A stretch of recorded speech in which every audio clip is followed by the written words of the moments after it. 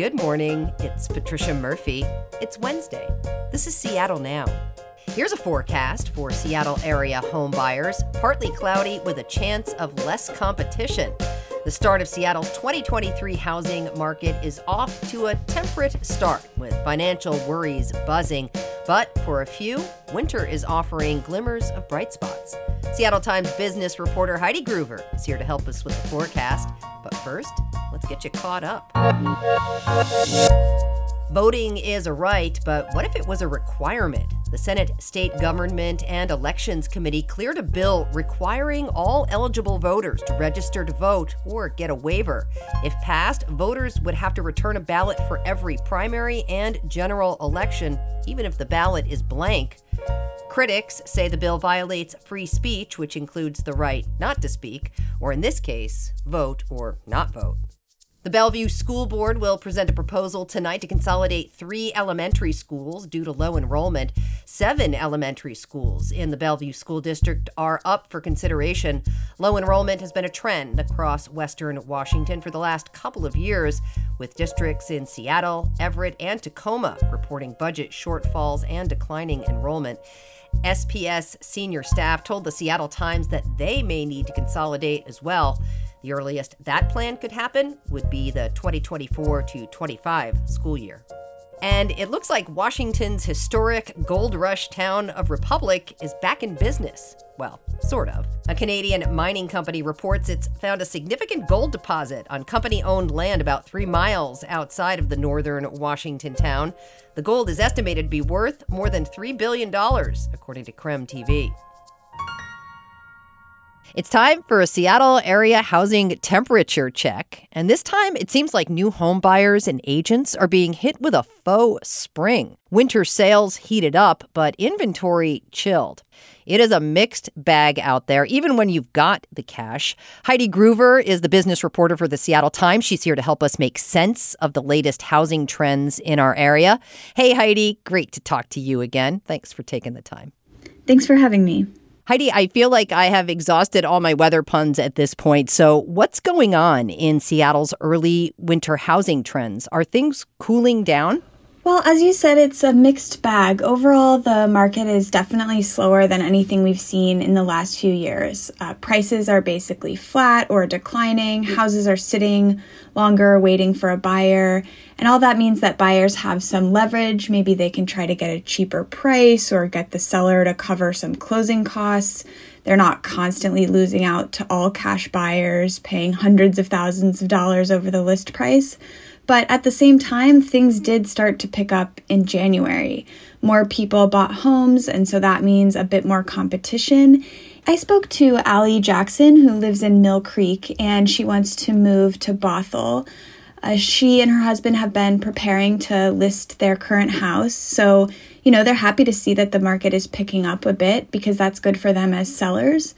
But at the same time, they want to buy a new house, and they hadn't really been able to get into the market for the last few years just because things were so difficult. And so she's seeing that there's a bit more competition, maybe more bidding wars, and she's starting to get a little nervous.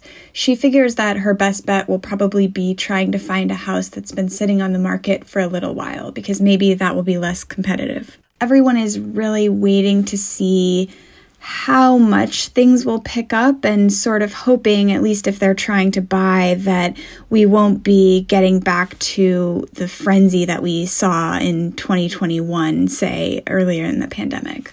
Yeah. Okay, so what does the competition for new buyers look like out there? Well, some houses are getting multiple offers, and when that happens, some buyers are paying over the list price. I think it's worth keeping it in perspective a bit, though.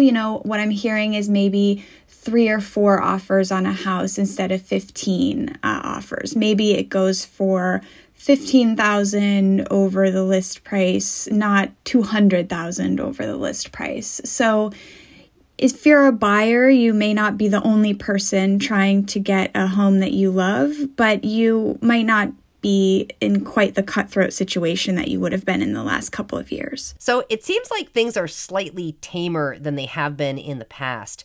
Are there areas of the Seattle market that are particularly doing well? Well, definitely anything that's more affordable is going to see more competition. So any homes under $1 million, honestly, in our area are pretty competitive. And that's always been the case, but it's certainly the case now as everything is getting more expensive and people are really watching their budgets. The outlying suburban areas have been extremely difficult to buy in for the last few years because people are looking for more space, and that continues to be the case. A lot of people are still working from home.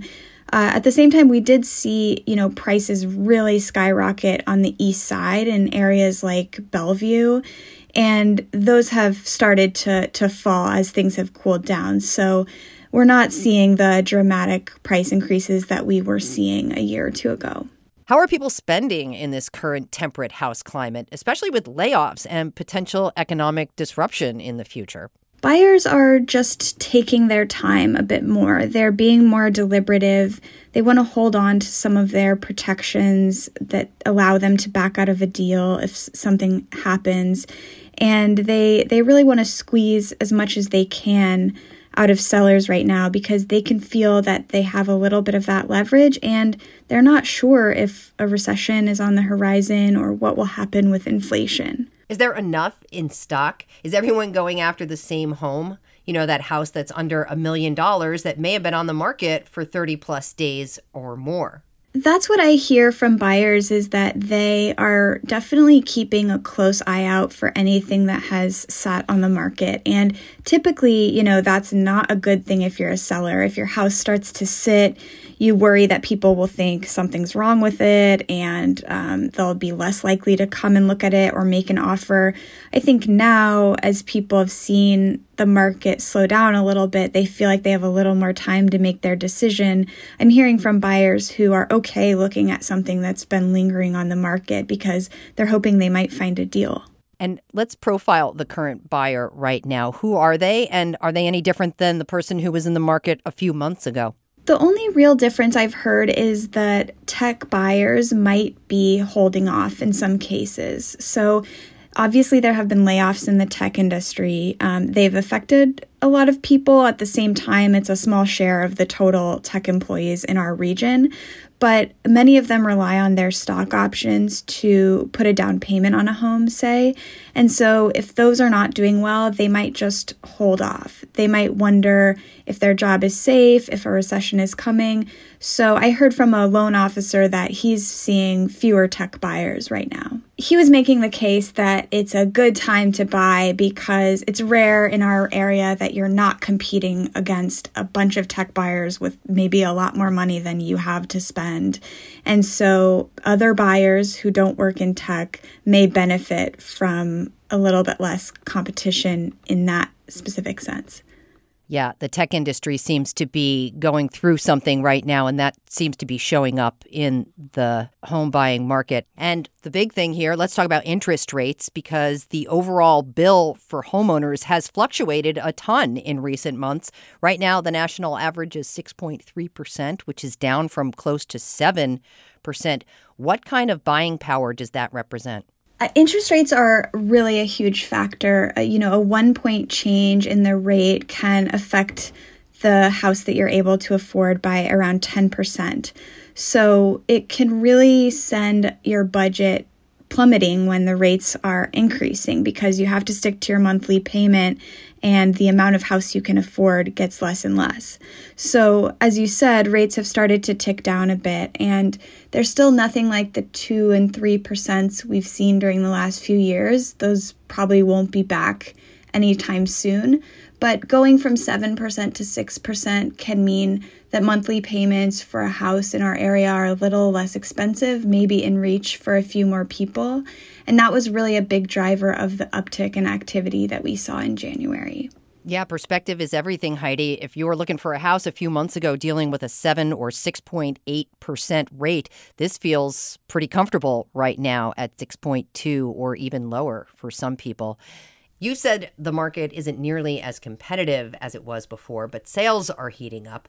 Are we reverting back to that Wild West market of before? Not that I've heard. We've definitely seen a shift. We're not in the Wild West market of the last couple of years. So even when buyers encounter a bidding war here or there, they are not encountering the sort of extreme environment where it seemed like everyone was just throwing money at every house that was listed. And so the agents and buyers I talk to are definitely noticing this uptick, but they're not describing a full return to that Wild West environment. You know, when we talk about the Wild West market and what things could potentially be, it seems to me like a tepid market might ensure that people can actually get in and get something. They're getting some time to not be emotional about the purchase. It's not a kill or be killed situation in terms of buying a house. But it does make me wonder, is tepid a good place? Is it a realistic place for a market?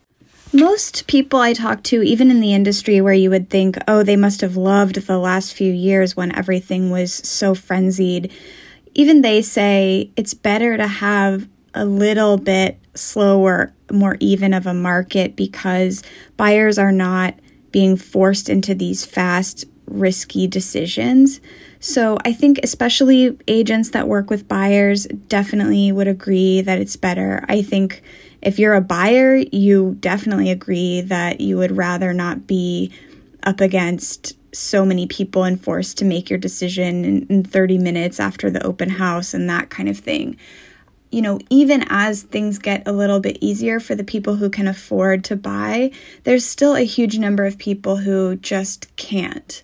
The monthly payment for the typical home in the Seattle metro area is about $3,650. That's 46% higher than a year ago and, you know, more than twice the median rent for a 2-bedroom apartment. So there are a lot of people who can't afford $3,600 a month for a mortgage, and that still remains the case. Yeah. Housing affordability is a massive problem in the area, and we will be looking for more tepid times and solutions. Heidi Gruber, the business reporter with the Seattle Times. Really appreciate your insight. Thanks. Thank you. Thanks for listening to Seattle Now. Today's episode was produced by Brandy Fullwood. The show is also produced by Caroline Chamberlain Gomez, Claire McGrain, Brooklyn Jamerson Flowers, Vaughn Jones, and Jenny Cecil Moore. Matt Jorgensen does our theme music. Seattle Now and KUOW Public Radio are members of the NPR network. It's an independent coalition of public media podcasters. You can find more shows in the network wherever you get your podcasts. I'm Patricia Murphy. See you tomorrow.